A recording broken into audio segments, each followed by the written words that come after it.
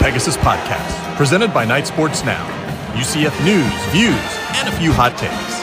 Now, here are your hosts, Bailey, I love long airline layovers Adams, and Christian, not a fan of Desmond Ridder Simmons. Welcome into episode 104. Be sure you're following us on Twitter at BaileyJAdams22, at @ByCASimmons, and at Night Sports Now. We're back again. We are back.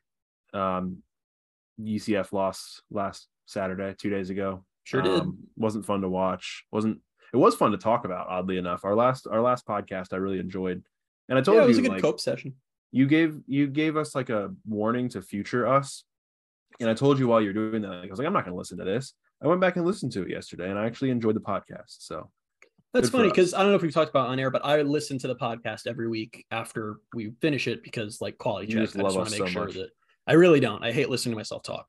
I think some of you guys do too. And it's just like basically quality check, make sure there wasn't like anything weird or whatever, or like a bad edit. And Bailey never listens to it, so I was honored that he listened to the podcast early on. Sometimes I do. I've listened to some like a lot more of the late night podcasts recently. After games, I listened to the one I think the Georgia Tech one on the drive home because I drove home back to Tampa after that game. I don't know. It's just like very sporadically. I was just like, yeah, I'll listen this week. People really love the late night podcast, which I always find funny because like this one, which is the one we like put all the work and like research into and outline, is like the one that always doesn't do as well as the one where we just hop on after a game and are like, let's be upset. So I don't know what that says, but it's kind of funny. I don't know. And so normally if you obviously, if you've listened to this before, listen to our like week of podcasts, our preview podcasts, we start by going back to the previous game and talking about things that we missed. And we said on the late night podcast that we weren't going to do that this time because Can I do it really briefly though? If you want to. Just like real quick, because I really don't want to talk in depth about that game. But I just wanted to say that I've really calmed down in the last 2 days, and I feel a lot better for a couple different reasons. One, I rewatched the game, which was fun. Not doing that. Yeah. So the two things I will say, the two big caveats, is that I don't think John Rice Plumlee could play that bad again if he tried. Knock on wood. And I know what you're all going to say. What do you mean? He didn't play bad. He had. I was going to say people will argue. Blah blah blah. Well. It's like he turned the ball over 4 times. You can stop quoting his completion rate to me like that wasn't a horrible game. And my point is basically that I don't think he could turn the ball over 4 more times if he tried, because some of those were just insane. And you know what I just realized too is people were like throwing his stats at me or throwing his stats at us and talking about like, oh, well, look at his stats. So many of those came like late in the game. They were down by 20, and ECU was just giving him all the checkdowns, so they were gaining yards but doing nothing with the ball. Like it doesn't matter. You can't reason with the pro JRP. So I actually, really quick tangent, I got called a pot stirrer by Trace Trocco on Twitter the other day. I think he always calls you that, doesn't he? So this is what's funny is everyone thinks I'm stirring the pot. I'm really not. I posted a poll and I said I was curious where the fan base is at. So let's see. Do you believe that if UCF loses to Cincinnati, that John Rice Plumlee should still be the starter? I did not post that to stir the pot. It stirred the pot, which more so than I was expecting. But the main reason I posted that, curious. The main reason I posted that is because every time I've tweeted anything even remotely critical of JRP, all these people show up and they're like, how could you think JRP is anything but amazing, blah, blah, blah. And I have this theory, and the poll proved it right, where I was like, I feel like this has to be a situation where it's just a very loud minority, because I feel like most of fans are not in JRP's camp. So I posted the poll to see what the results were, and sure enough, only a third of people who voted, and we got 1,000 votes, thought that he should remain the star at that point. So I'm kind of done filtering myself on JRP because I realized it's really just a very loud minority of fans and not actually the fan base that thinks he's good. But anyway, that all being said, he's not going to play that bad again. I don't think. Like having 4 turnovers, there's a fluky aspect to it. Like, I don't think he could do that again if he tried. The other thing that made me feel slightly better rewatching is like Holden Ahlers just made some absolutely stupid throws that should not have been completions, and yet they and I'm not saying like they were bad throws. I'm saying he just lasered in these amazing downfield bombs over and over, and like that's not going to happen again to another team, So whatever. Okay. All right. I mean, I don't know. I haven't rewatched the game. I won't rewatch the game, so I don't know if that's why my mind on it's not changing. But they still played terribly. There's no way around that. But horrible. Yeah. Went on the road, lost by 20, and lost 21. College game day. 21. Lost College game day, which is now going to Jackson State, right? Yep. Who needs College game day? I'm anti-ESPN. Sure. Until ESPN wants to give the Big 12 a bunch of money. And we're very pro ESPN. We'll love ESPN. But yeah, so speaking of the Big 12, I didn't even mean to do that, actually. But that's where we're going to start instead of our typical more in-depth things we missed segment. This is something you brought up on the post-game podcast about, UCF is now 5 games away, or is it 6 games away? 6 games away, counting a bowl. 6 games away. Yeah, 6 games away, counting a bowl from playing in the Big 12, being in the Big 12. And a 21-point loss to ECU is a great way to ring that in. Aren't we all excited now? Because it's surely going to get easier. No, I don't know. It's UCF's in a weird spot where they're about to go into the Big 12, and I'm like in crisis mode myself. I don't know about you. But there's just aspects that we need to talk about or want to talk about and see just how prepared or unprepared is UCF for Big 12 play. Well, let me tell you why I'm not in crisis mode, because I'm pretty sure this entire time I've had a completely different viewpoint on what that first season is going to look like than the average fan. I got trashed over the summer for saying the goal was to make a bowl in the first season, because everyone was like, we're going to compete for the conference right away. I'm hoping people are realizing by now that's not going to happen. That's not even so much watching what UCF's been doing. Go look at what the Big 12's been like this year. It's a freaking bloodbath. Everybody is good. There are no bad teams in that conference, and there are many like really, really good top 25 caliber teams. So it's going to be an absolute bloodbath. But I thought it was an interesting time to talk about this, just because that East Carolina loss very much was the type of loss that I think most fans assume that we just moved past. Like, that's not really a thing that'll happen anymore. And it happening half a slate of games before becoming a Power 5 team is alarming. But yeah, I mean, you look at what needs to change for next year. Let's look at where UCF is now and what needs to happen for them to be ready for the Big 12. I think the number one far and above thing is figuring out quarterback. Is that fair to say? I think that even the most staunch John Rice Plumlee fans do not want to see him still as the starter next year. Is that fair to say? You would hope, right? I mean, I think so, but I think there are probably some people that are like, oh no, he has an extra year of eligibility. We want to see him again. But no, I mean, next year it should be Tommy or it should be Timmy McClain. It would be a stunning turn of events if John Rice was the starter next year. I don't even really think he'll be on the team next year, to be honest. Do you think? Because it's just so weird how college football works now, where you go into the offseason, these guys might not be here. This person might come in. Do you think they'll try to add another quarterback in the portal, or do you think they'll go into next season, it'll be Tommy or Timmy? It depends on what Malachi Singleton ends up doing. He's the very highly rated quarterback who's currently committed to Arkansas, but I think it was Stephen Leonard or a few people tweeted that he was at the whatever game they just played at home, the Temple game. Thank you. Yeah, the Temple game. I remember Stephen reporting. So that implies that UCF might still be involved there. If UCF gets him, then you're sitting pretty. Those are 3 quarterbacks who are basically designed by God to play for Gus Malzahn, and you have them all on your roster at the same time. So that's a great situation to be in. If they don't get Malachi, I wouldn't be surprised if they went to the portal, but that might be less of a looking for a starter like it was last year, and more like just trying to get some depth there. They also have Dylan Rizek committed, so maybe not if Dylan Rizek sticks and comes in, but I don't know. He's risen. He's had a really good season, hasn't he? I still think they'd drop him in a heartbeat if Malachi Singleton wanted to come in, but yeah. He's looked fair, bad. But again, fair or unfair, yeah, that's probably it's a weird one from the start, because he falls much more on the spectrum towards a Mikey Keene than a JRP. So I'm kind of curious why Gus, I don't know, really understand the interest there, to be honest, because he just seems like a quarterback who doesn't fit the Gus mold. But all that being said, I feel like the number one thing, which is the number one thing for any team in the Big 12, is you have to have the right quarterback. And I do think, optimism ringing true, let's say they don't get Malachi, whatever. Walking into that situation, walking into the Power 5 conference and getting to have a battle between Timmy McClain and Tommy Castellanos is a really good position to be in. Both of those guys are incredibly talented players. They both know how to run a Gus offense. They're both physically suited for a Gus offense. They both have, superstar potential in some regards. So I'm not super worried about quarterback, which is kind of crazy to say given where we're at now. Yeah, no, I don't think that I am. It's obviously you put a lot of faith in those 2 guys when you haven't. I mean, we've seen Tommy play a little bit, and we saw more in extended action against Temple. We obviously have seen Timmy play last year for USF. Haven't seen him in Gus's offense, but I think both guys are capable of doing a really good job. And I don't know. It'll be interesting to follow throughout the offseason and kind of see which camp I fall under, because I like both guys. And it's not to say that this offseason I didn't like. It was just, I think we had so much pre-existing history with Mikey Keene, which is weird to say because we don't even know him. Well, when you go back, I mean, we were big fans of Mikey Keene from when he was in high school. As soon as he committed to UCF, we loved him. Yeah. So which I don't even remember how that started.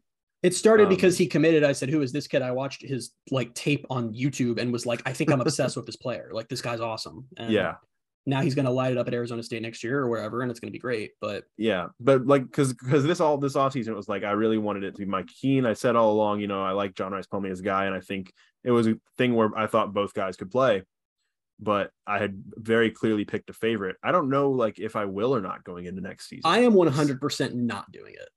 This offseason, and honestly, this season has been hell with the fan base kind of divided into camps by quarterback, and I just haven't enjoyed it at all. Yeah.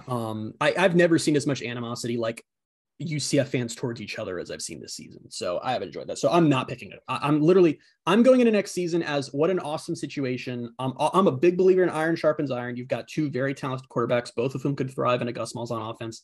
Let them battle it out and the winner wins. That's the boat I'm in. I am assuming Castellanos would have the leg up going into that.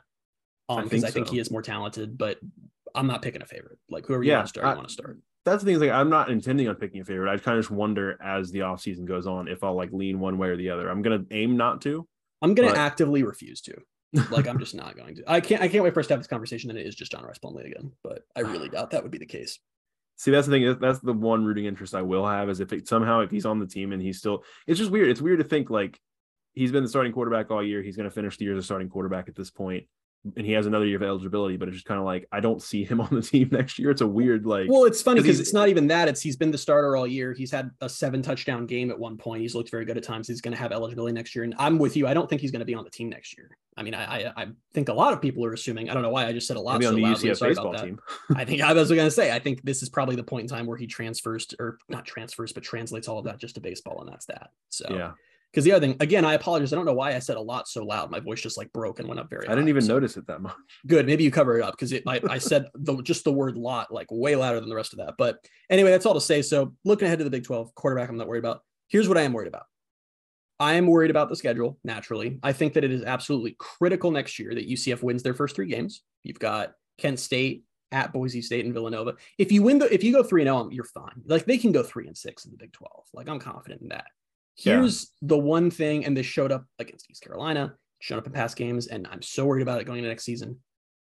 UCF's O-line has already not been good, and I think like all of those guys are leaving, and I don't really know who is there to step up into that, and that is the fastest way to tank your season is to just not have an O-line as you move into the Power 5. And you say you're worried about going into next season. I'm worried about that going into this Saturday, which we'll talk about, but yeah, it's weird because I think that shows you some of where Josh Heupel failed was recruiting the offensive line, and it's just I don't know who is left. I need to probably pull up who's Swoboda, and Swoboda's going to be gone. Sam Jackson's going to be gone. I don't know about Tylen Grable. Lokai has to be gone, right? I think he's gone too. Yeah. Matt Lee can come back. I think Matt Lee has one more year. Yeah, so it's that's like in your entire offensive line except for Matt Lee. You're losing 3 or 4 starting alignment off an O-line unit that wasn't even that good to begin with as you move to the Power 5. That's the story. That might end up being the story of the offseason. And the other issue is O-linemen do not enter the portal. It was pretty stunning that UCF was able to snag 2 starters this past offseason through the portal. So I don't necessarily know what UCF is going to do there. I don't really know the status of the backups if there are guys who are like ready. Like you look at someone like Paul Rubel. I just kind of assume if Rubel was ready, he'd be playing by now. You know? Yeah, like I wonder with like a freshman like Caden Kittler who came in this season, I wonder if he's going to have to step in next year. Like you just don't know anything. Like I think they were training him up as a center though. Am I wrong? I don't know.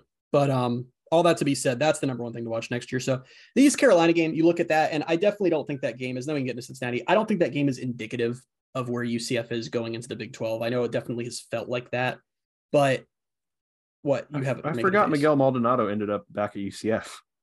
I think he walked on, right? Yeah, I think so. I forgot he ended up back. There you go. But Adrian Medley's a redshirt junior, so I guess he could be back. I don't know. It's very interesting. We'll see. That really might be the thing. That'll be the story next season. But yeah, so I mean, this definitely isn't where 6 games away from the Big 12 you necessarily wanted to see UCF. Just the issues they have are not the issues you want to be having before you move up to the Power 5. But I think they're going to be okay in the long term. I think next year so. Is going to be an adjustment, and hopefully we're all just cool with that. I think so, and I think what really helps too is the way they've been recruiting some of the guys they have coming in on defense. I kind of want to start to see some of those guys on offense as well. I know we've mostly seen just like these high caliber defensive recruits. That's why I'm so terrified of losing to you, Will. And then the other thing is obviously how they use the transfer portal. I mean, every offseason, at least the last 2 off seasons under Gus, it's been a big thing. Wait, was it? Yeah.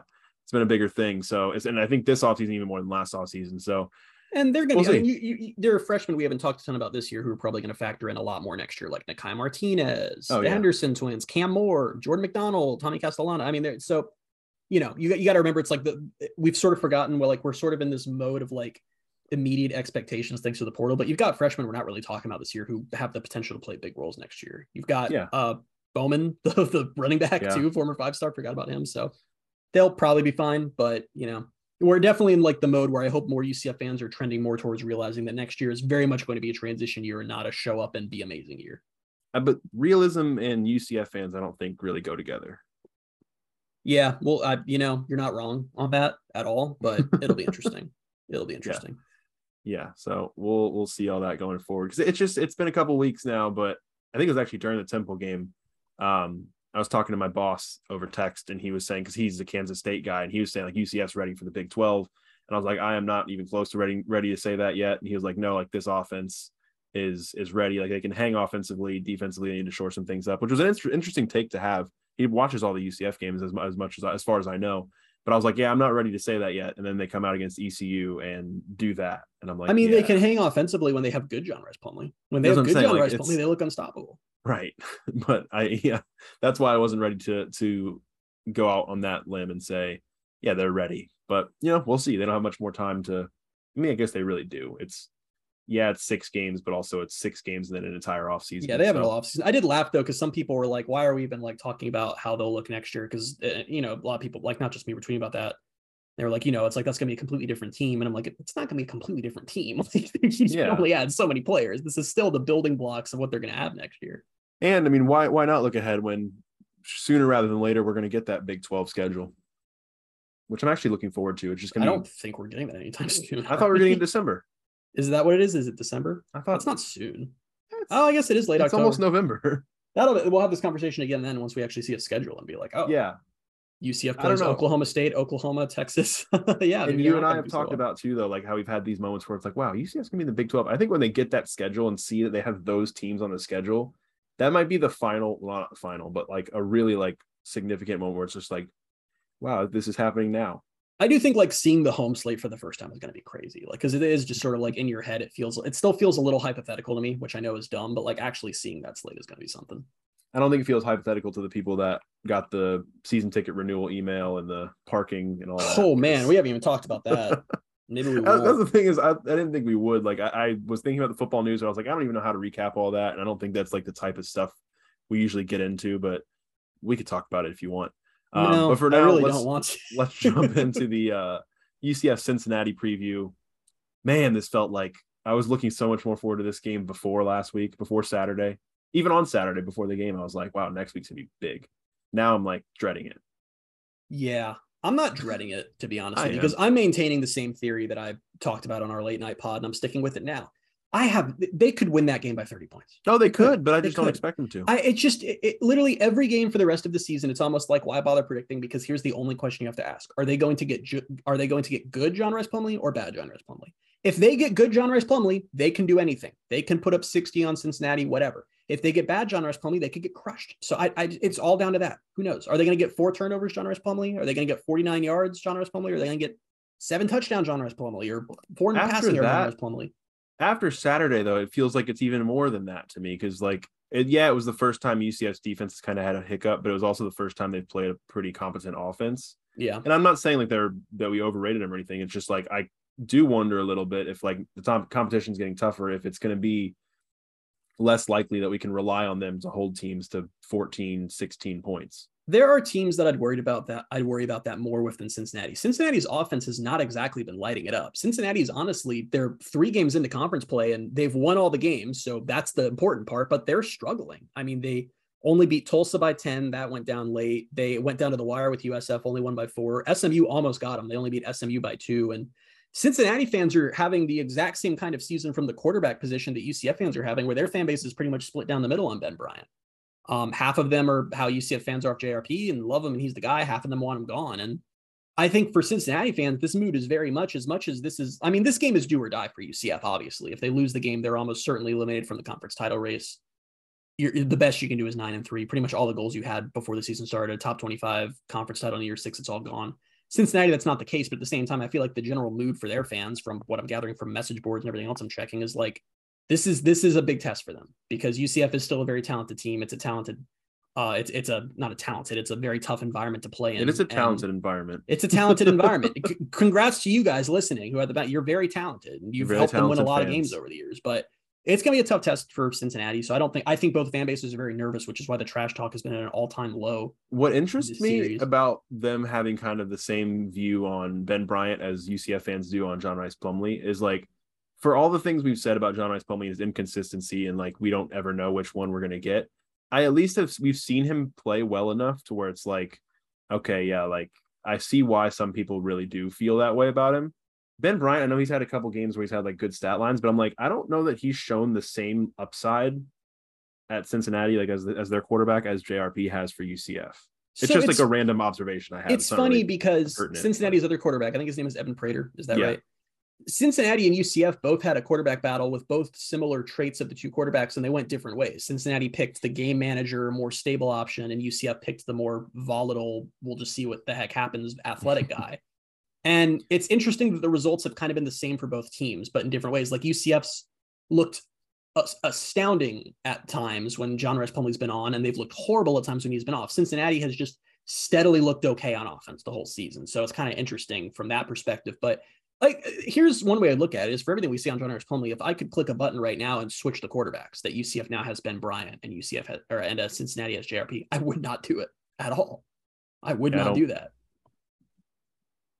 I don't know. Are you thinking about it? I'm thinking about it. No, I would not do it. Especially for this game. It's like, I'd rather, because if John Rice Plumlee does look good, which we'll see if he does, then it's over, and maybe that's worth the risk. I don't really think it is, but I know a lot of fans still do, but that's why one of my predictions, which we'll get to later, is a very, very risky prediction, but there's a little teaser, but yeah, I mean, we kind of just referenced it. And that's like the big thing with this game is like, this game makes or breaks UCF season. Yeah. This is like, it. I feel to an extent too, like if they win this game and then they end up losing to either Memphis or Tulane, I'll still feel fine at 9-3 because they beat Cincinnati. And I know that's like that might be a loser mentality to have, but just at this point, I can't have UCF lose to Cincinnati again. It would be really crushing just for my own mental health if UCF loses to Cincinnati 4 years in a row. That's pretty tough. Because at that point, it's like you're just not even competitive with them, especially coming off how the game went last year. I understand there were circumstances there with UCF's injuries, whatever, blah, blah, blah. But the other thing to look at is this is game 8 of the season. The one change from past years is this is the first time since 2019 that UCF's even gotten this late into the season and still been in the league title race. I mean, they're entering here and are still in it, so it's progress. But man, you just really want to be able to go into that Memphis road game still alive, because if Cincinnati beats you, I just, the idea of having a whole third of the season left basically, and where you're just dead. Yeah, there's just nothing. You're not really playing for anything. And I understand that that's not a good mentality. And I've spoken against that mentality before that UCF fans have of, if we're not, playing for a league title, what's the point? But at that point, you're not even talking about a top 25 season. You're basically just awaiting your Gasparilla appointment. So I really don't want to see that happen this weekend. It feels like I'm looking at the records right now. I mean, UCF comes in at 5-2, 2-1 in the AAC. Cincinnati at number 20, I believe is their ranking. I don't know if I didn't update that. I don't know what they are right now. 6-1, 3-0 in the AAC. And it just, UCF loses this game and they go to 5-3 and 2-2 in the AAC. And that just feels so like just average. And 2-2 in the AAC is just rough. But if they win and they're 6-2, 3-1 in the AAC, still alive in the title race, like it feels so different. That is such a dramatic swing when you look at it that way. 5-3, all your goals, all your preseason goals are done, or 6-2, very much alive in the league title race. I mean, because the other thing is handing Cincinnati a loss would just be valuable too, because with the way they're playing, I wouldn't be surprised if they drop another one at some point. So yeah, we'll see. So Cincinnati is still number 20. Or they're number 20. I thought they moved up to number 20. Whatever, doesn't matter. Yeah, I'm confused now because this says they moved up 1 to 20, but I had this as number 20 since like last week, I think. Maybe we just moved them up pretty early. I don't know. But yeah, no, I mean, it feels so different if they win this game, and it just keeps you alive another week, and you feel better going into Memphis. You win that game, you've got some momentum back after that crushing ECU game, and then you go on must-win homecoming game against Cincinnati is pretty cool. It would be cooler if it was a not must-win game where you're also hosting game day, but like the environment should be really cool. And we haven't had like a legitimately great home crowd this year. The crowd hasn't been bad at any point except the SMU game on a Wednesday, but and that's been a product of when the games are played. But I'm excited. I think the bounce house is going to be packed, and I'm really excited to see that. Yeah. And the fact, I mean, it's a 3:30 kick, which I know last time we talked, or 2 weeks. Yeah. Last time we talked, it was noon or 3:30. 3:30, I think, is the better time slot for the fan base. I still wish it was a night game since we aren't getting game day, but whatever. Nothing we can do about it now. But no, I still it's homecoming. It's sold out. I think it's going to be a really good atmosphere, which is going to be nice to see because the other Saturday home game UCF had was the Georgia Tech game. And for whatever reason, that was, I mean, it's, I guess probably 2 weeks after the loss to Louisville. It wasn't a bad crowd, but it wasn't at its peak. It was whatever. They announced more than it was. It was probably like 39,000 people. For Cincinnati, I think the crowd will be at its peak, despite losing by 21 last week. I mean, they're coming back home and homecoming is also just typically a pretty good crowd, regardless of how the season's going to. So yeah, it should be a good crowd for sure. And they're hosting a ranked team for the first time since, what would it be, 2020? Yeah, I think it was Cincinnati in 2020. When was the last time they hosted a ranked team that wasn't Cincinnati? That's an excellent, probably Memphis, maybe Memphis in the title game in 17, which is kind of ridiculous. I'm not, don't like quote me on that because I haven't actually looked it up, but I can't think of someone else it would have been. Yeah, because Memphis wasn't. I think the only team they hosted in 2018 that was ranked was Cincinnati on game day. And then Memphis wasn't ranked for the title game in 2018. I think they had like 4 losses. They were 8-4. They were definitely not ranked. So they had 4 losses. Yeah. So it must have been, I think, the 2017 Memphis team, which was a good team until the bowl game. How do we do this? Like, how do we start a podcast where they're going to preview Cincinnati and then we're discussing how good 2017 Memphis was? We're so good at getting off topic. That's what I love about this podcast, I think. All right, let's get into key stats then. Let's move along here. Key stat number 1, RJ Harvey is averaging 8 yards per carry. He has 297 yards on 37 carries. I feel like it's a large enough sample size to say, give the man more carries. He's the best running back on the team. He really is, basically, and I know I've said this, like, I don't mean to sound like a broken record, but we've said before he's the best running back on the team. He's more and more proven that. He takes the best qualities of Isaiah Bowser and combines them with the best qualities of Johnny Richardson. And that's why I'm like, just give this man every single carry, honestly. And I think we've seen him play a little bit more. Johnny Richardson's kind of disappeared since early in the season. That was what I wanted to talk about next, is Johnny Richardson got 1 carry against East Carolina. Which I feel like is wrong. Like he has not had double-digit carries in a game since Florida Atlantic. That's weird. 7 against Georgia Tech, 3 against SMU, 5 against Temple, 1 against East Carolina. And I know I said it on the late night pod, and it was like they kind of went away from the run, and that's a product of where they were in the game and being down 17. So I mean, that's part of it. But I feel like, I know he hasn't been like excellent or anything this season, but giving him only 1 carry feels wrong. Well, and we talked about this actually when Malzahn came in, was that at Auburn, he did not do running back by committee at all. It just wasn't a thing. He picked a guy and that was his guy. And it feels like we've seen that where I honestly feel like if they had more faith in RJ's health coming off the injury, I don't even know if we'd still be seeing Bowser outside of the Wildcat plays. Yeah. And I think that's a mistake, because when you have talent, use it. Like, RJ Harvey is really good, but that doesn't mean that you can't find ways to use Johnny Richardson. Johnny Richardson's probably the first or second fast player on the team. You can find ways to get him involved. Still try to find ways to use MAR. MAR just basically doesn't exist anymore. I mean, I don't know. It's been a little frustrating because, like, having a bunch of really good running backs is not a problem. It's a good thing. And we've seen UCF's going to lose. I mean, Johnny Richardson's going to transfer, I'm certain, after this offseason. MAR probably will too. We've seen it at UCF too, like how running back by committee not only works, but like makes your offense. Plus, even if you're a freshman or a recruit, like if you're like a Jordan McDonald right now, like what does that say to you where you're basically like, wow, I either basically have to be the best running back in the room or I'm just not going to get on the field much at all. I don't know. That. I don't know about that. Because I mean, you feel that way for him and you're like, he's coming in next year where, maybe Johnny transfers, Bowser's gone, but RJ Harvey's back. DeMarcus Bowman's going to be eligible. Like, you kind of wonder what your prospects really are. Yeah. Plus, Harvey at that point will be a full year removed from a year removed from recovering from his injury. I mean, he should. I would be stunned if he's not RB1 next year. Yeah, but I mean, I honestly, the rest of the way, I think he should be RB1 this year. I know. Probably I think he basically is. It felt like he was against East Carolina. Just giving him not a crazy workload coming off that injury, but I think that's entirely what it is. I think if it weren't for that, I think he'd be, like I said, I think if it literally weren't for that, I don't even think we'd be seeing Bowser outside the Wildcat plays. I don't know, but I think there is still something to be said about, we've talked about Gus's loyalty to his players and stuff, and I think there's some level of loyalty there to Bowser for what he did last year and then deciding to come back for another year. I don't know. It sure hasn't been loyal to Auburn transfer MAR or Johnny Richardson. Yeah, but I don't know. I just don't feel like there was, I don't know. But yeah, I would like to see more of RJ Harvey going forward. I think we're seeing a little bit more week by week, and I don't know. It's one of those things, because we said before the season how we kind of budgeted Bowser's carries by game. If you're going to give RJ Harvey like more carries, like have 1 or 2 games where he has like 14 or 15 carries, I'd say make this one of them. I'd say Cincinnati's it. Yeah, you would hope. But let's move on to key stat number 2, and that is that Cincinnati has not lost a conference road game since 2019. Did they lose a conference game in 2019? Have they lost a conference game since 2019 at all? You know what? I don't know. I looked at the stat. I just looked at the road games. Yes, they've lost in 2019. They haven't lost in 20 or 21. Okay.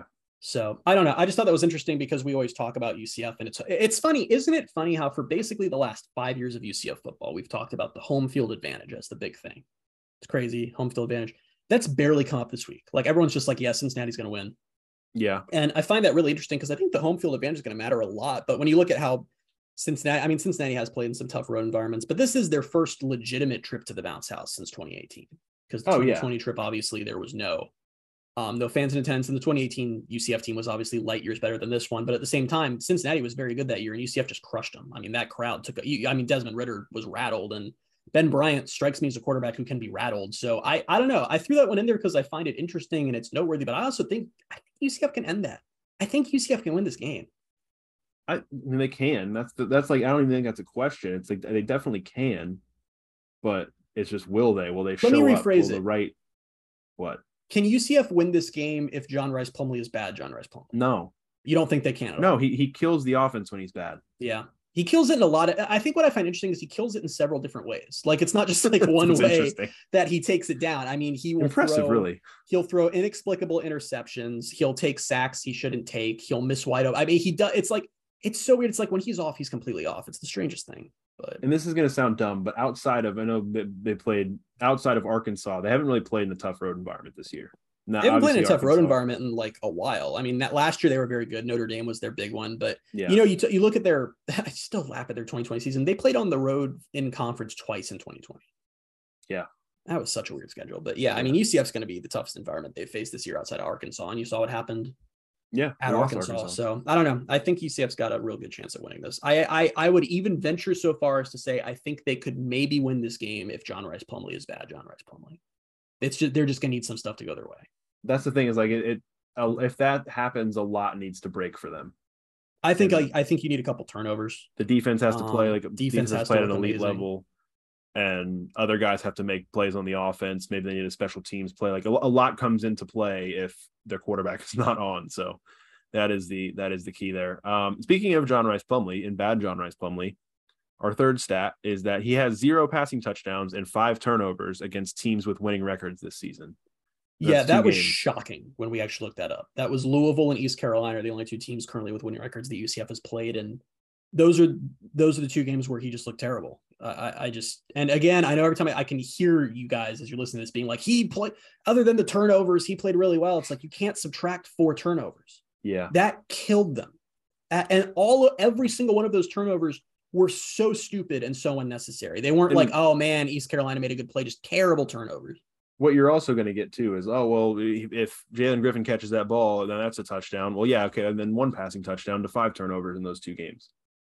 Doesn't feel that much different, does it? A receiver dropping a ball does not give the quarterback permission to then just not notice a defender and throw the ball directly to his chest. Like those are not inclusive scenarios, but that stat has me more freaked out for this game than anything. Because like I said, we've talked about, oh, it's good JRP or bad JRP. It makes you worry more. Is it just like, oh, can JRP just not play against good teams? And that's terrifying because UCF's got a lot of good teams left on the schedule. And then you're talking about a really bad season. That's what I mentioned on the post-game pod was saying like, and I wasn't necessarily even a winning record versus non-winning record thing. It was just look at the teams that UCF's beaten in the games that he's played really well against, and then look at the teams that they've lost to and how he's played in those games. And this stat gives actual numbers and stats to those games, but it's bad. I'm not saying he can't break out of that. And since it's such a small sample size of just 2 games, I'm not necessarily saying that's a done deal, but let's just say for a second, it's true. JRP cannot play well against good teams. Their next 3 games are Cincinnati, at Memphis, and at Tulane. If that's the case, then all of those are going to be losses. Yeah. I mean, and so they have a losing record. Georgia Tech does, but in that game, he didn't play well. And they're 3-4. But so, I mean, you look at the teams that he's played well against, and it's South Carolina State, FAU, SMU, and Temple. The only one of those that you SMU's can make a case for being a legitimately like decent team is SMU, and SMU still has a really bad defense, even though their offense is very good and keeps them afloat. So it's worrying. It's very worrying. Yeah. So predictions. We've talked at length in the post-game podcast, early in this podcast, about how it's impossible to predict these things. This team in particular, you just cannot predict. That's not just covering for our own records this season. I don't know what they are. You want to give us our records? Yeah, I'm 8-13, and you are 9-12. Okay. Closing in on 9-12. 9-12 though. After last year, I'm fully happy. Honestly, with that. given how ridiculous this team is and how different they look week to week, 9-12 is awesome. You're crushing. Yeah, I'll take it. I don't. I think maybe I've only had like 1 0-for-3 week. I think most of my weeks have been 1-2. I think I've had a couple 2-1s. This week, I don't really feel good about anything. So do you want me to start? Or do you want to start? You can start. All right, I'll start. It's time to skew on the negative side of things. After all that talk about how UCF, they got a chance to win this game. I mean, I still don't disagree with that. I just, when I'm coming to predict what's going to happen, I'm not predicting that to happen. So we'll start here. Cincinnati will have more sacks than UCF. And that's prediction number 1. Cincinnati, I think, in this matchup since 2019 has just dominated in the trenches. I think that's been the biggest difference between the UCF teams, save for 2021, because that team was depleted with injuries. And I was going to say, you can't really. But even at full strength last year, I don't think UCF's offensive line or defensive line really would have matched up well at all with I tweeted Cincinnati during that game that if UCF was fully healthy, they would have won. And I've never been ratioed so hard in my life as I was by Cincinnati fans after tweeting that. It was so Cincinnati this year is 3rd in the nation in sacks with 29. They're 1st in sacks per game at 4.14. UCF's only allowed 15 this year, which is a lower number than I thought it was going to be. Plus, how many of those just came against East Carolina? 4 of them came last week. Okay. I'm glad you asked. The more worrying thing, and maybe not the more worrying thing, but just something that's equally as worrying, is UCF only has 12 sacks as a defense this season. And Tremont Morris-Brash has 4. No other player has more than 1. That is very weird. It's not good. Cincinnati's allowed 17 sacks this year. So like, I don't think their offensive line isn't like, I wouldn't say it's a dominant offensive line, but they've held their own pretty well against UCF in the past couple of years. I would not call it years. I don't know. I think that UCF's D line could win this matchup. I really do. And I think that I haven't seen enough out of them to prove to me that they can, because they just don't get a lot of pressure. Yeah, but they've been pretty decent at stopping the run throughout the season. Yeah, I mean, DBs are one thing, whatever. And this feels like a team of Cincinnati where it's like, okay, if you can stop the run and not let them develop anything there, just let Ben Bryant do his thing and you'll probably win. Like, they don't have some quarterback who's going to really like compensate for that. Yeah. I mean, we'll see. That's the one thing is that matchup. I think I feel better about than Cincinnati's D line against UCF's O line, especially with the way John Rice Plumlee, if he can help me get a loss in this stat if he actually learns to throw the ball away, because he escapes sacks well enough to throw out of a sack, but he just doesn't. Okay. And instead, okay. Can we talk about Gus defending that in the presser today?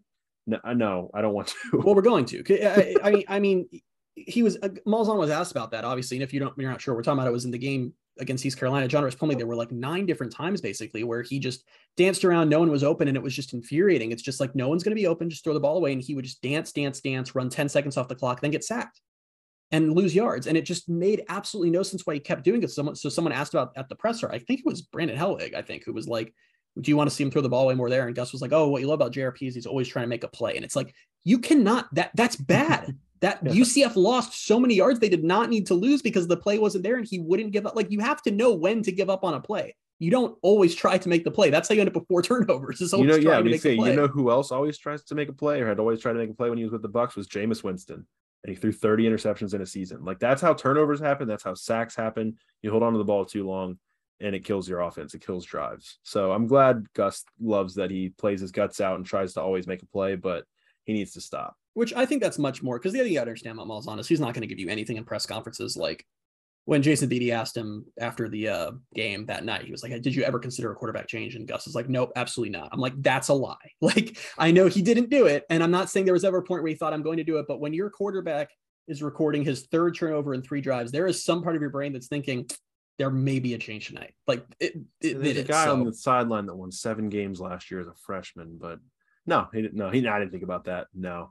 But no, the thing is, like, yeah, Gus isn't going to give you much in a press conference, but he has said, especially earlier in the year, he was like, oh, like stuff like, oh, we've talked to him about sliding. He needs to slide. Like he has said stuff like that. So it would have been just as easy for him to say, yeah, we've talked about it. And blah, blah, like he knows he was trying to make a play, but like we need him to do this, be smarter with the ball. Part of it is they probably established by now that JRP is just not going to listen to them because that's true, which is not good. The first 2 or 3 games, either Chip Lindsey or Gus Malzahn in postgame would say, we're really trying to get him to slide more. He has never started sliding more. And so it's probably just, whatever at this point. Yeah, but fair enough. Gus did say in his presser as well that John Rice Plumlee is still getting used to the offense. I thought game we were 7, guys. That. It's game 7, guys. I thought we were still getting used to the offense. All right, let's get your first prediction. That one was a long one. It's like I'm about to retire from my job at 68 or at 63. And I'm like, I feel like I've finally gotten a grip on this. So I used to make fun of you last year a lot because you would give these insanely specific predictions. Like Brandon Adams is going to record a pick. I almost did that this week. And you know what? It didn't work for you, but this team is so unpredictable. I've decided to try it out. So I'm just going to give incredibly specific predictions this week and we'll see how it goes for me. So my first prediction is that John Rice Plumlee will throw an interception directly to a Cincinnati defender at some point in the game. My money is on a linebacker. That's my first prediction. That's brutal. I'm not going to get as specific as when, but at some point in the game, he is going to throw a ball directly into the chest of a Cincinnati defender. I'm feeling it'll be a defender that he did not see, that he did not realize was presently there, and that will happen. So that's my first prediction. I can't wait for that to come true. It's gonna be exciting. It's gonna happen too, and I'm gonna be in the moment. I'm gonna be mad both that it happened, he threw a pick, and that you got a prediction right. Well, remember, I don't just get it for a pick. I'm saying he is going to look down a Cincinnati defender and throw the ball to his chest. That's what I'm predicting. Okay, so that's interesting. So like if a defender, what if a defender jumps the route? Does that count? We'll have to. He didn't see him. It's going to depend on how egregious it is. Like if it was a really athletic play by the defender, okay. But like if it was just an easily catchable ball, like it looked like he was throwing it to a receiver, then I'm getting it. Okay, that'll be interesting. I hope he just doesn't throw any interceptions. That'd be nice. I would strongly prefer that he does not. On the same topic of quarterbacks, my second prediction is that neither quarterback will win this game for their team. I think that's likely. That was my risky one I said, because if UCF, that's why I said it earlier, like I had a risky one, was that if UCF does win, I think it's going to be largely because the good John Rice Plumlee showed up. I was going to say Ben Bryant certainly won't. You're taking a little bit of a risk with JRP because if we have good JRP, that's exactly what UCF will win. But a little insight into where I'm going with the score prediction. I think Cincinnati's probably going to win. And if they do, I think it's going to be more their run game or their defense that is the real reason. Ben Bryant might play like decently well, but I don't think he's going to do anything like superstar level to win them this game. He's not going to have a Holton Ahlers type game. And I can't believe I just said that because he might actually now he's going to come out and do that. I'm going to look like an idiot. No, the best Ben Bryant is going to do is not lose them the game. He's not the type of quarterback who's going to step up and win them the game. That's why I'm interested in, hey, if UCF can just dare him to throw and just shut down the run, they might have a chance, regardless of what the offense does. Possible. Let's get your second prediction. My second prediction is that UCF's defense will record a key stop in the third quarter to give fans hope that will quickly be squandered by a short offensive drive. That's actually going to happen. That's absolutely happening. It's going to be like it's going to be the thing where it's going to be hopeful is like UCF's offense is going to be awful all of the first half. The defense will play well enough. They'll get a stop and it'll be like maybe 10-3. And you're like, man, they just need to get a touchdown here. And like, it's a tie game. As bad as they've played, they'd still tie it right here. Then they'll go 3 and out. That was kind of so in my head, and this is not counting as part of my prediction, but in my head, I was imagining like late in the third quarter, it's like 28-21 Cincinnati, and you're like, oh, they're gonna go 35-21 and it's over. Defense gets a huge stop, crowd goes nuts, offense gets the ball back, 34 seconds later, they are punting, and that's that. So that's my second prediction. I love it. So we've gone pretty negative. I almost went negative with my third one, but I'll go positive, and then my score prediction will be negative. I thought about going with the Brandon Adams interception just because there's nothing, like I can't predict anything anyway with this team. So like, why not go back to old reliable, even though it wasn't reliable? I thought about predicting that the defense will give up more than 20 for the second straight game, which they just hadn't done for, was it 11 games in a row? I think it was. I think it was 9. And I just decided to go a different route. And it's that RJ Harvey will lead the team in rushing. Oh, my third one is that RJ Harvey will have at least one run that goes for 20 plus yards. Nice. Yeah, so he's the best running back on the team. We're big RJ Harvey fans here on the Pegasus podcast.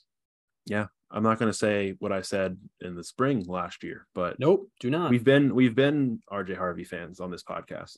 For those of you who don't know what that is about, we went through a streak where Bailey would declare that a UCF player was going to win the Heisman, and that player would immediately get hurt. And we did that with RJ Harvey at one point. Or you did. Well, I wasn't going to explain it. I wasn't going to explain it because I didn't want to put that out there. No, we can't just leave like vague we can. messages. We talked about it like 3 weeks ago on the podcast. So I guess if we have our recently. listeners are loyal and they've been listening to us for any time, that would have been like a little inside joke, a little nugget for them that they'd be like, oh, I know what he's talking about. They'd be like, I understood that reference. Little Captain America. All right, score prediction. Am I going or you? I can go. You go. You go ahead. I have two. No, what? So I have a score prediction for if we get bad John Rice Plumlee, and I have a score prediction for if we get good John Rice Plumlee. It's not fair that we should have to predict which version we're getting because we just can't predict. So I'm providing you with what's going to happen with both. Okay. So and since these don't really count toward a record anyway, I guess these don't count for anything. If John Rice Plumlee is bad, Cincinnati is going to win 35-17. If John Rice Plumlee is good, UCF is going to win 34-28. There you go. Fair enough. Book it. Honestly, I feel like if John Rice Plumlee is good, UCF will win like 41-16. I kind of actually feel the exact same way, but I couldn't like bring myself to predict that. Like we can't like spend the first like 30 minutes of the podcast being just overly critical of John Rice Plumlee and then be like, but if he's good, they'll win by 30. You know, like I can't do it. I'll do it anyway. My score prediction, I only have one because I'm basic and a loser. Cincinnati 27, UCF 17. I don't even feel good about that prediction. It's just it's possible. I have no idea what's going to happen. You know, that kind of goes in line with like, I don't think a 27-point like game for Cincinnati. I don't really think that's like Ben Bryant's not throwing 4 touchdowns and winning them the game. Like I don't think that's going to happen. I think they'll run the ball well. I think their defense will play well. UCF will be frustrating, and I'll be sad on the post-game podcast. This is going to sound so stupid, but I just kind of think UCF's going to win. Like that's my gut. Well, no, I don't want to do this because we did this last year and it made no sense. We did this right before the Cincinnati but last year I like was aware in my head that I was like really trying to convince myself of it. Like I'm just right now, it's like, because the way I look at it is if we'd had this conversation on Friday, like going against the East Carolina game, I was like, we're going to beat Cincinnati. You know, UCF has been looking good for a while now. Cincinnati's been looking bad. And the boat I'm in now is the East Carolina game. I think I'm letting a really bad performance influence what's going to happen in this game too much. And I'm trying to not do that because that was a really bad performance, but John Rice Plumlee is not going to turn the ball over 4 times. Ben Bryant is not going to throw 30 perfect passes downfield. Yeah. I think for me, it was the realization, Saturday was a realization that this UCF team was still in there. Like after they beat SMU the way they did and they beat Temple, I was like, all right, I think they've turned the corner. They're fine. ECU showed us that this version of UCF still exists. That's a really fair way to look at it. Against a good team like Cincinnati, I think this version of UCF is more likely to show up. And that's not to say that the other one can't, because it's a home game, it's homecoming, it's going to be packed, it's going to be a great environment. The only thing is, if things look bad early, it will quickly turn into not a good environment. Like I think they might be able to take people out of the game if things get ugly early. So if I'm Gus Malzahn, got to figure something out. If I'm Gus Malzahn, and I'm not, I'd probably be very bad at it. Not probably, I would be horrible at it. I think like key to the game, if we were like a really cheesy ESPN broadcast and like listing out keys to the game that all make no sense, like settle in JRP as soon as you can. Like just get him some kind of easy throw, some kind of easy play, because it just seems like, I mean, I called it during this game. It's like, it's just, I think so much of this is a confidence thing for him. Like, I think when he gets in his own head is, oh, I'm playing bad, he's just playing bad. And if you can just get him to feel himself early, I feel like he can have a really, really good game. He's going to run a flea flicker on the first offensive play of the game. One of my predictions was almost UCF will run a trick play that does not work, but I didn't want to go like that negative. It just feels like one of the, if it's going to get in someone's brain, Gus's brain maybe, where he's like, if they hit on a flea flicker to start the game and they go up 7-0, it's like, this is over. But that's exactly that right there is one of those plays where if it happens, like, all right. But that's one of those plays where if it happens, you're like, that was genius play calling. And if it doesn't work, you're like, we need a new coach. That is literally what the divide is going to be on whether that play works or not. Yeah, I can't wait for that first play flea flicker. Or it's maybe less going to be a flea flicker and more of one of those like reverses that he loves to do, where it's kind of a flea flicker, but not in the traditional sense, where it's like a flea flicker with like 2 reverses in it that just take forever to develop. What's funny is who would have ever worked? I'm sure I have to believe it has worked at some point for Gus, or he wouldn't keep doing it, but maybe in practice. Can you imagine, like, the one thing I definitely didn't process until right now is like, man, Javon Baker twisting his ankle against Temple ended up being like the most impactful thing of the 2022 season ever, because that happens. You've got Jalen Griffin out there instead of him on that play. Jalen Griffin drops an easy ball and completely changes the game, because I still stand by, and I know East Carolina fans would hate to hear it, but I think if Jalen Griffin catches that and it's a touchdown, I think UCF wins.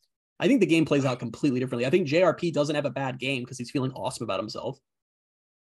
Defense would still have a rough game no matter what, but I think UCF will win by like, I think UCF will win by like 10. Defense also wouldn't have spent 40 minutes on the field. It's fair. I don't know. We'll never know. I know in my heart. Yeah, no, it'll be interesting to see what happens on Saturday. Now that we've talked about it, I'm actually like looking forward to it a little bit more, which is a dangerous place for me to be in because then my hopes get up and it sucks. Well, what we did for our listeners, or at least what I did, is I really use this as like a venting space. Like I'm like, if I predict enough really negative things, then the game will go well. Like that's just kind of like, it's like protecting myself mentally. So hopefully it pays off. That's what I was trying to do on the last podcast. And I guess that's probably what I was also doing on this podcast. But it always comes back around to where I'm like, all right, they can do this. I'll get to the game on Saturday and be like, feeling pretty good. But then I'll start feeling nervous. Like 10 minutes before kickoff, I'll feel really nervous and then just feel sick the whole game. All right, football news, not a lot of it. I mentioned it earlier. UCF Cincinnati was announced last week as a sellout.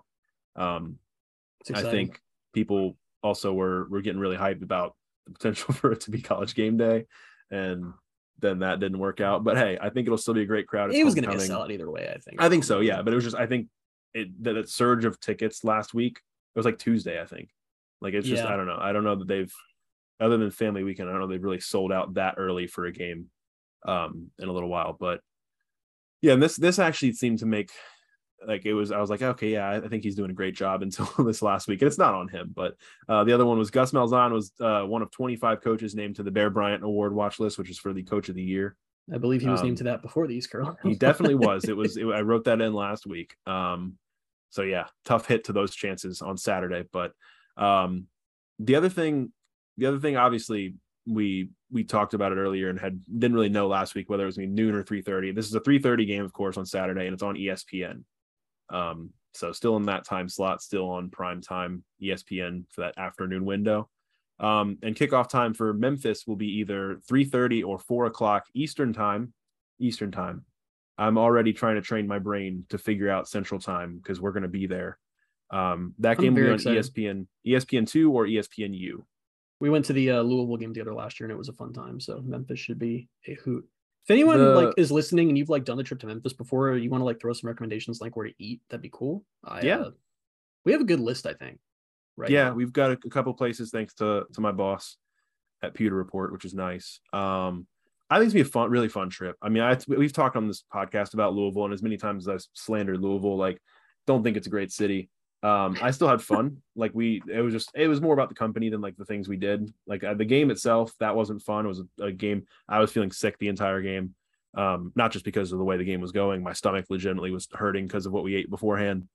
I just a little bit of that trip was we ate it it was a random taco restaurant that was next to the stadium. And we were that seems convenient. Yeah. And there were 4 of us and half of that group was just destroyed by halftime. So that was rough. Yeah, really fun time. No, but it was a fun trip. I think Memphis is going to be very, very fun. I'm looking forward to that. I think the weather is going to be nice. It's going to be cool. It's going to be. I'm excited. I've talked to a lot of UCF folks who have gone to Memphis at some point because obviously UCF's been playing there every other year for very, very long time, or almost every other year, and it seems like everyone has a really, really awesome time in Memphis. So I'm very excited. Yeah, looking forward to it. Game of the week.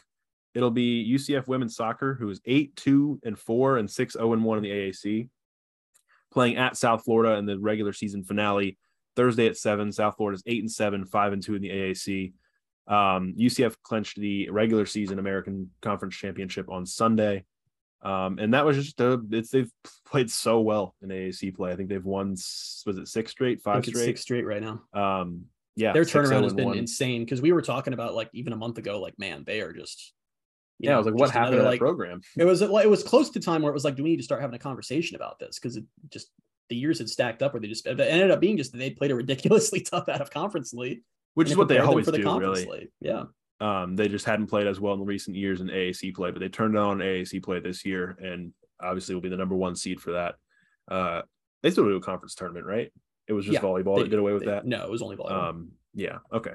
But yeah, awesome to see them turn that around. Really made my Sunday a little bit better after what I went through Saturday night and Sunday with the Bucks. But yeah, will be interesting. I really wanted to go to that game. It's 25 minutes from me, but that same night I got to go to Raymond James for the Bucks Ravens game, which surely will be fun for me. It will be. Let's go tweet of the week. Tweet of the week. I don't have a tweet of the week this week. No, okay. We had one on Saturday for the post game podcast. We did, and my thinking this week was this would be the perfect time to slander a Cincinnati fan for something. And you know what, guys? This message is to our Cincinnati Bearcats listeners, of which there are a few.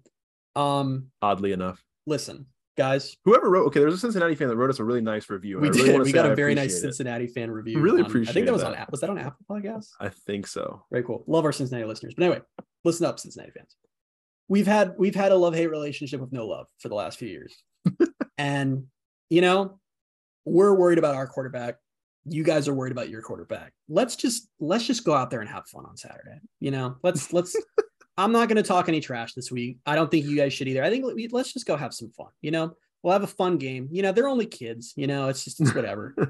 I hope the kids have fun. I hope the kids have fun. Hope They're the fans have a good time. And let's just go to the Big 12 together after that. Let's just bury the hatchet unless UCF wins. So that's my tweet of the week this week.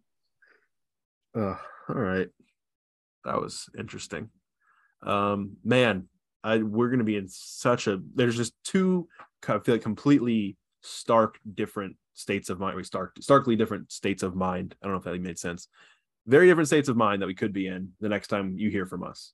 Because we will be back Saturday night after the game, either feeling really, really good about UCF finally beating Cincinnati for the first time since 2018, or just feeling really, really bad and just probably looking forward and spending most of the podcast talking about what we're looking forward to doing in Memphis, because late night podcasts after ECU turned into a bunch of Gasparilla Bowl talk and just random stuff. And that could happen again if they lose to Cincinnati. But until then, you can find us on Twitter at BaileyJAdams22, at @ByCASimmons, and at Night Sports Now. Thank you guys so much for being with us, and we will talk to you soon. Bye, everybody.